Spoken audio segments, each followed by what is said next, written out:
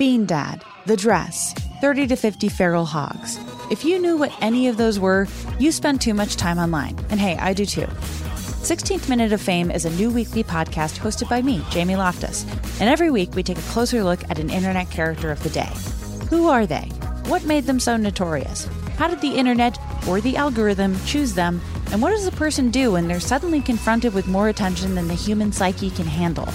Listen to 16th Minute of Fame on the iHeartRadio app, Apple Podcasts, or wherever you get your podcasts. Falling in love is the best feeling in the world. You see stars, you feel giddy, but sometimes that makes you do crazy things. And sometimes that means murder. Just because a story starts out with once upon a time doesn't mean it ends happily ever after.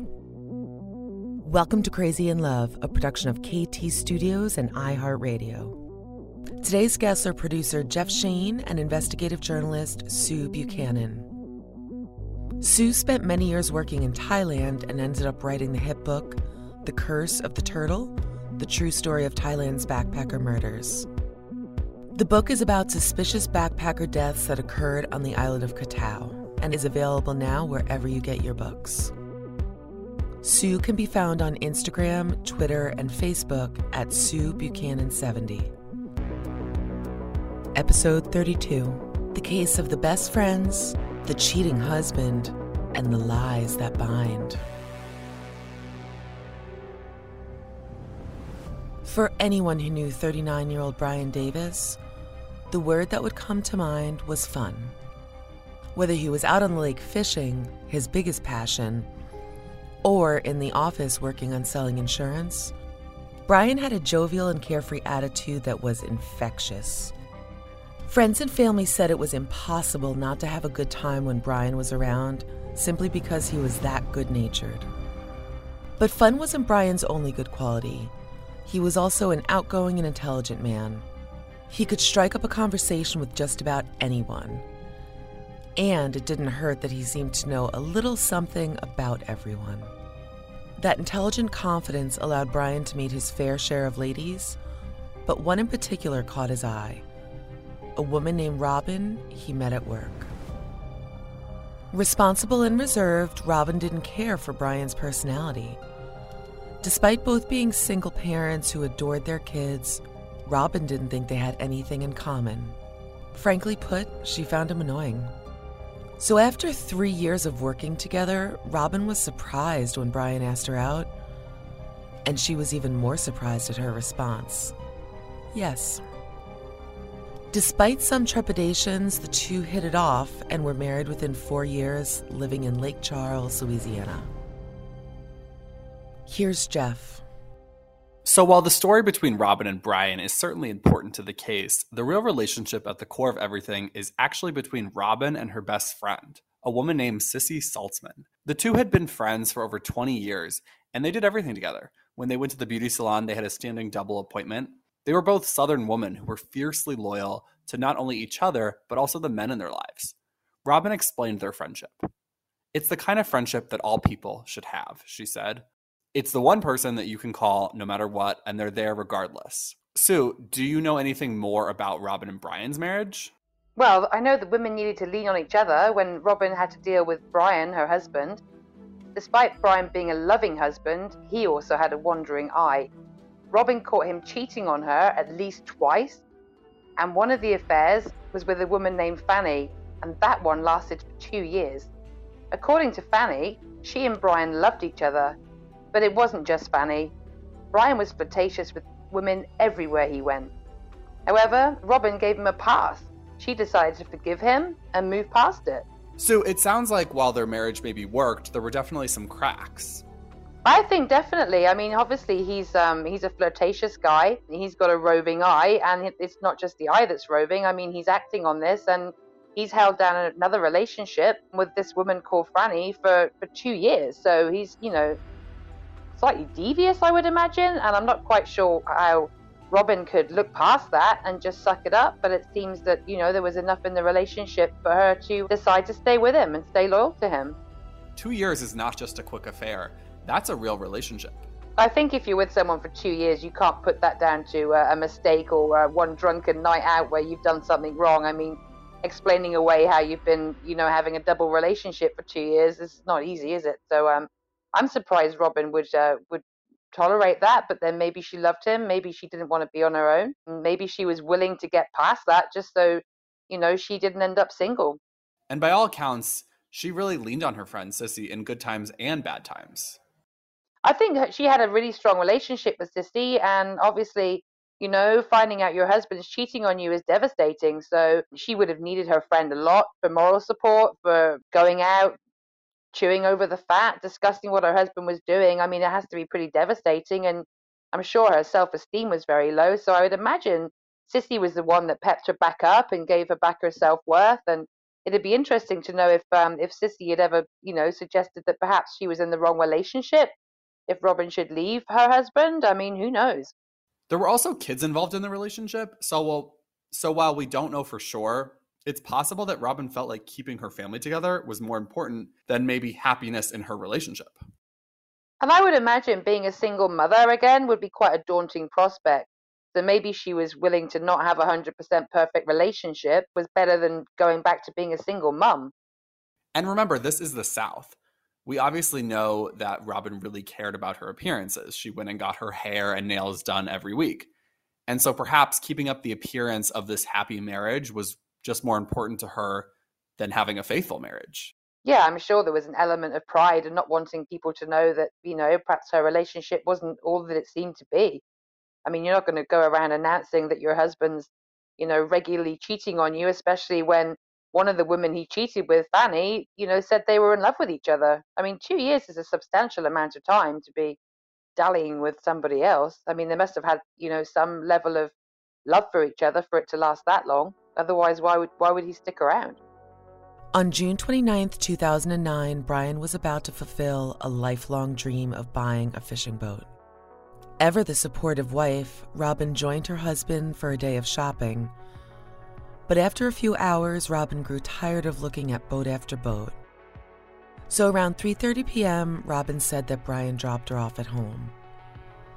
He then switched cars and took off in his Honda Accord.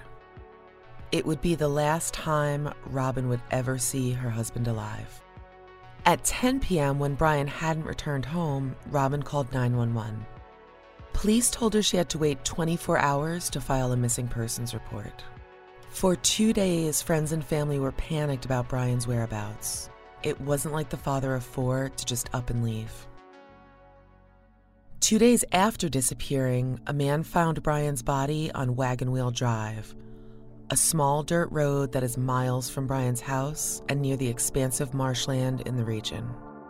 Brian's body had been laying close to a swamp for at least 2 days in the southern summer heat, so there was a fair amount of decomposition. However, the coroner determined Brian had been shot 4 times in the back. Gunshell casings were also strewn around the area. Police studied the entire crime scene and made some interesting findings. Despite Brian's car being jacked up as if there were a flat tire, the tire itself was in working condition and wouldn't have required changing. Someone had also taken Brian's cell phone, wallet, laptop, gun, and GPS device. But detectives didn't think this was a robbery. Brian was still wearing his ring and watch. Police surmised that if someone were trying to rob the man, they would have taken all the valuables. But the most mysterious thing about the scene was the fact that Brian's shoes were off and his belt undone. One thing was clear: this case was not cut and dry. Here's Sue. Well, we know that Robin told the cops that she was really worried about Brian after he failed to come home. She told the police she'd called him quite a few times, and she'd left multiple voice messages before she eventually called 911. So she was obviously really concerned about his whereabouts. But while all that seems like the right thing to do, Robin struck a nerve with Brian's family because she never called them to say he was missing.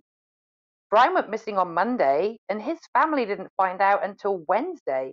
And that was only when Brian's ex-wife called his sister to ask her if she could help search for him. The sister was furious. She called Robin, and Robin told her, don't freak out, she could handle it. And as we know, later on that day, Brian's body was found.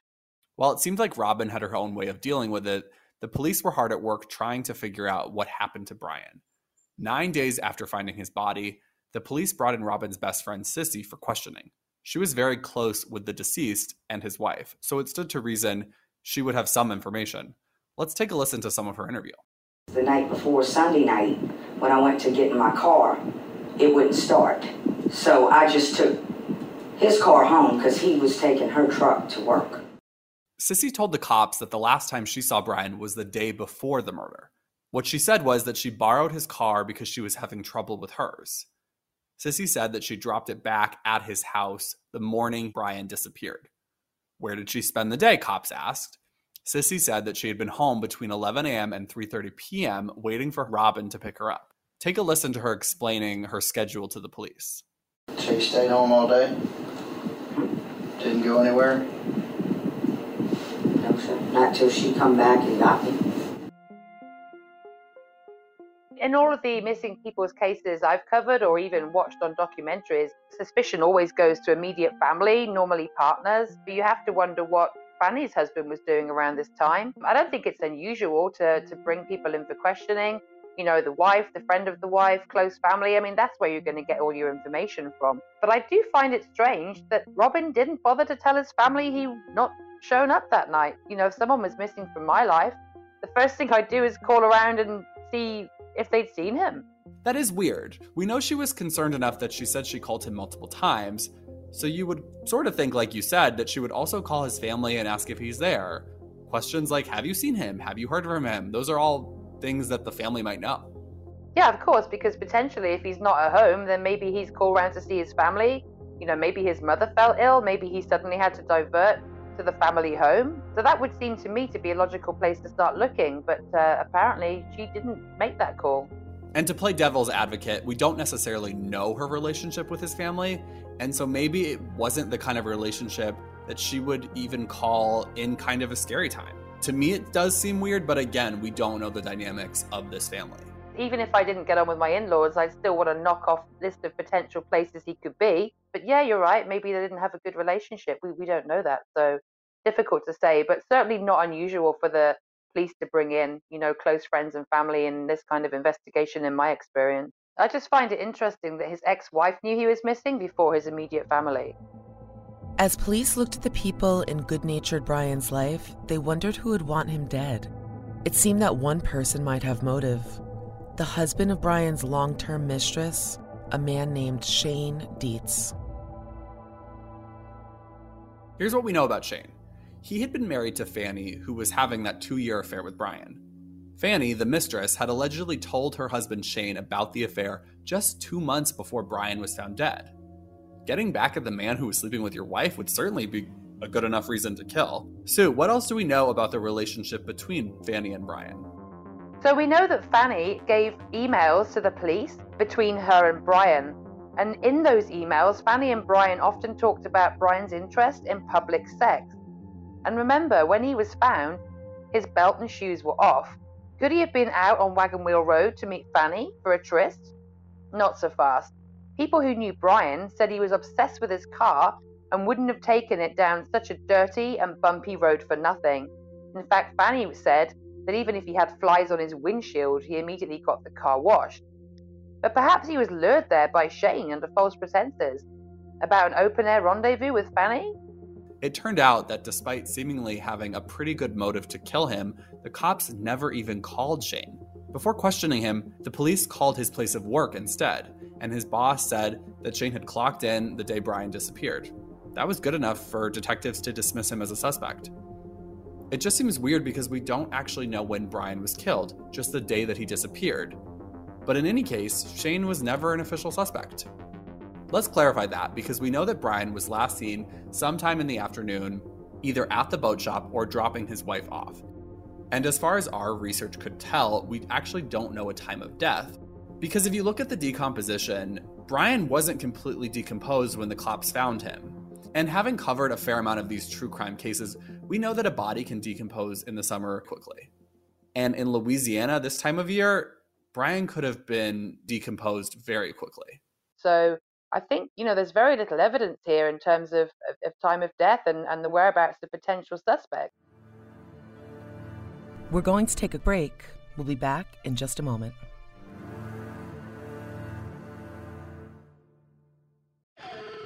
Bean Dad, The Dress, 30 to 50 Feral Hogs. If you knew what any of those were, you spend too much time online. And hey, I do too. 16th Minute of Fame is a new weekly podcast hosted by me, Jamie Loftus, where every week I take a closer look at an internet character of the day. Who were they? What made them so notorious? Why did the internet choose them? And what does a person do when they're suddenly confronted with more attention than the human psyche can handle? I'll be talking to internet historians, experts, and yes, the main characters themselves to get a fuller picture. Because I think that even outside individual experiences, a character of the day tells us something about how the internet worked at that time and how the attention economy developed into the freaky three-headed dragon it is today. Together, we probably won't be able to properly log out, but we can take a walk down scary internet memory lane and see one day a little more clearly. Listen to 16th Minute of Fame on the iHeartRadio app, Apple Podcasts, or wherever you get your podcasts.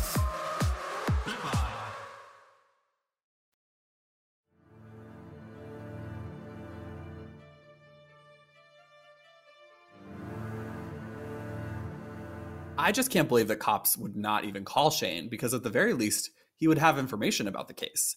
What if Fanny had been the killer? Shane could have at least provided some sort of insight into Brian's frame of mind or the relationship between Fanny and Brian. And it did say that, Fanny and Brian had been having an affair for 2 years, but it seems like it possibly could have come to an end. And if she was really upset that he was going to stay with his wife when perhaps previously she thought she'd end up together with him, then that gives someone else a motive. And, is anyone checking for DNA? Is anyone checking for firearms or anything in Fanny's car or Shane's car? I mean, why aren't these people being adequately investigated? That's a very good question. I mean, did Fanny have a gun? Did she go to the shooting range? Did she have a temper? Has she got any history of previous criminal activity? And the same goes for Shane. So you have two people here with a potential motive, and yet they've really not been investigated at all. What do we know about Shane's history? Has he got any criminal record? Has he been involved in anything like this before? Has he got a temper? I mean, who is this guy? We know so little about him. And Sue, in your experience covering criminal cases, do you think that the police should, in their due diligence, look at every single suspect thoroughly? From the information I've got here, I would say the police have shown no due diligence, and it was a really shoddily investigated case. I mean, you've got a couple of potential suspects who've not even been questioned, and they're just taking Shane's boss's word for it that he clocked in. Where's the proof he clocked in? And we don't even know if that day was the day that Brian died anyway. So, they should be checking his whereabouts for, at least 48 hours from him going missing to his body being found. So it doesn't seem like a very tight investigation to me. In fact, it seems, quite the opposite. It really just seems that there's no due diligence going on here. I wouldn't trust this police force. As Shane was cleared of the crime, police turned their attention back to the two best friends who seemed to have a lot to hide.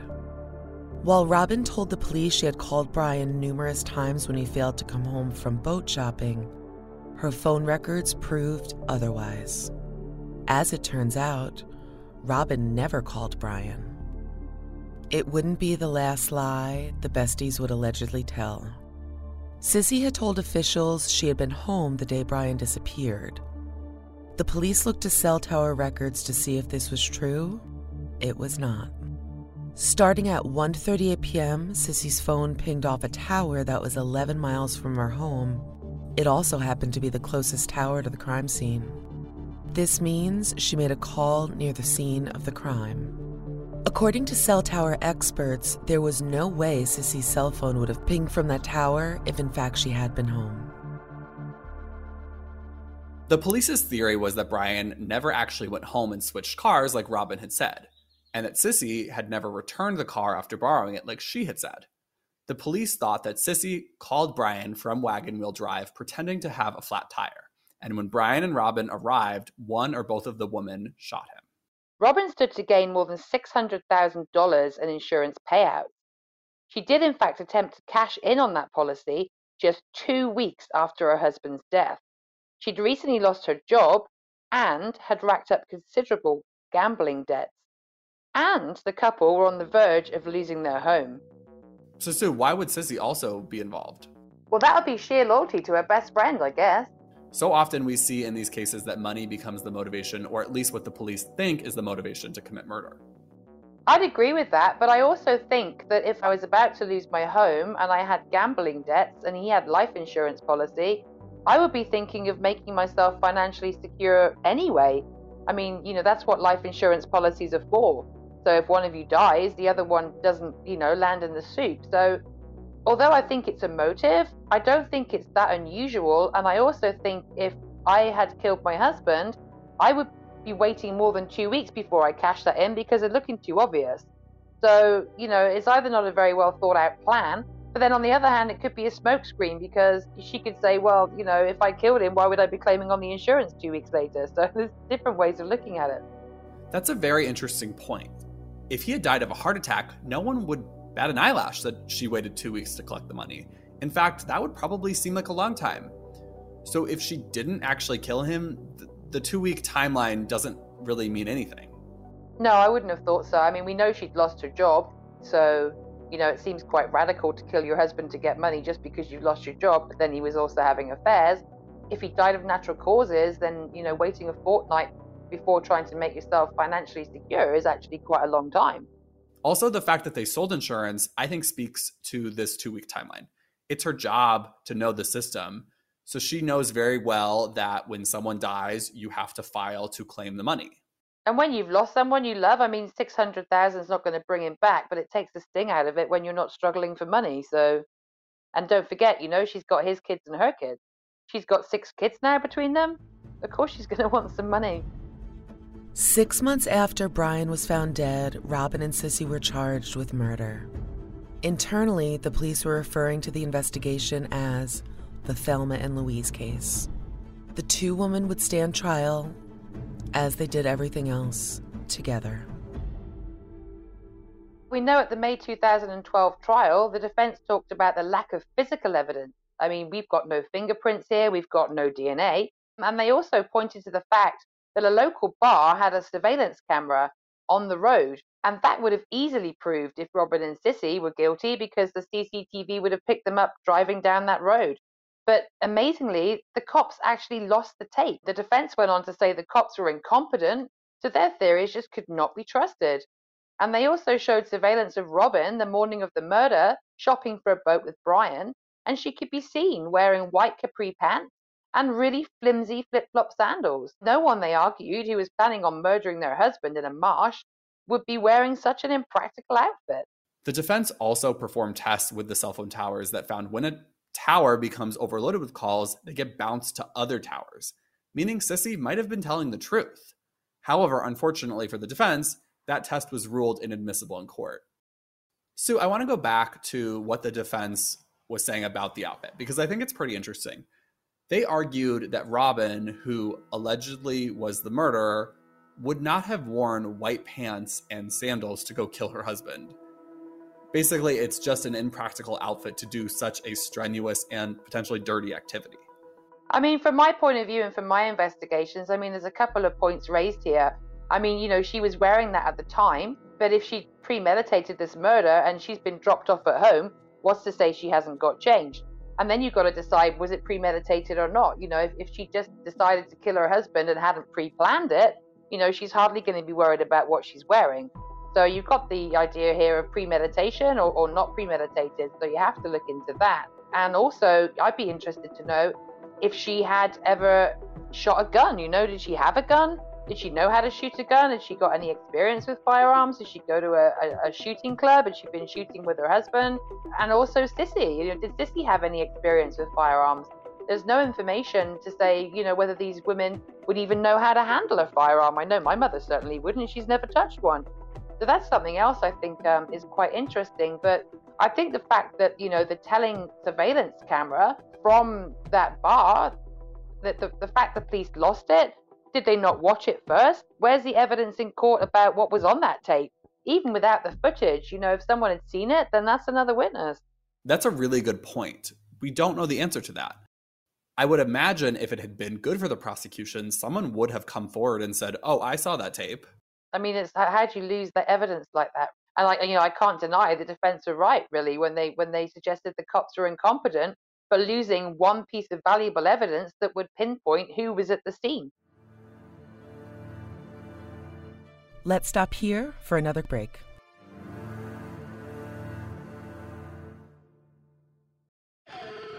Bean Dad, The Dress, 30 to 50 Feral Hogs. If you knew what any of those were, you spend too much time online. And hey, I do too. 16th Minute of Fame is a new weekly podcast hosted by me, Jamie Loftus, where every week I take a closer look at an internet character of the day. Who were they? What made them so notorious? Why did the internet choose them? And what does a person do when they're suddenly confronted with more attention than the human psyche can handle? I'll be talking to internet historians, experts, and yes, the main characters themselves to get a fuller picture. Because I think that even outside individual experiences, a character of the day tells us something about how the internet worked at that time and how the attention economy developed into the freaky three-headed dragon it is today. Together, we probably won't be able to properly log out, but we can take a walk down scary internet memory lane and see one day a little more clearly. Listen to 16th Minute of Fame on the iHeartRadio app, Apple Podcasts, or wherever you get your podcasts.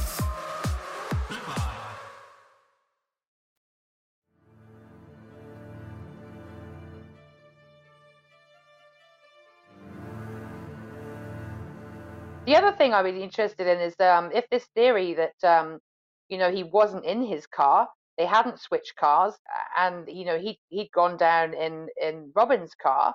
Then why aren't we testing the other car to see if it had been down there? Look, why aren't we checking the tires? Why aren't we checking? Marshy soil would attach itself to the underside of a car. Why aren't they scraping to do soil matches to find out where the cars have been, or at least where Robin's car has been? That's another great point. It just seems like a really ineffective investigation to me. I mean, there's just so many points that haven't been covered, or at least if they have, we don't know about it. What about muddy footprints in the footwell?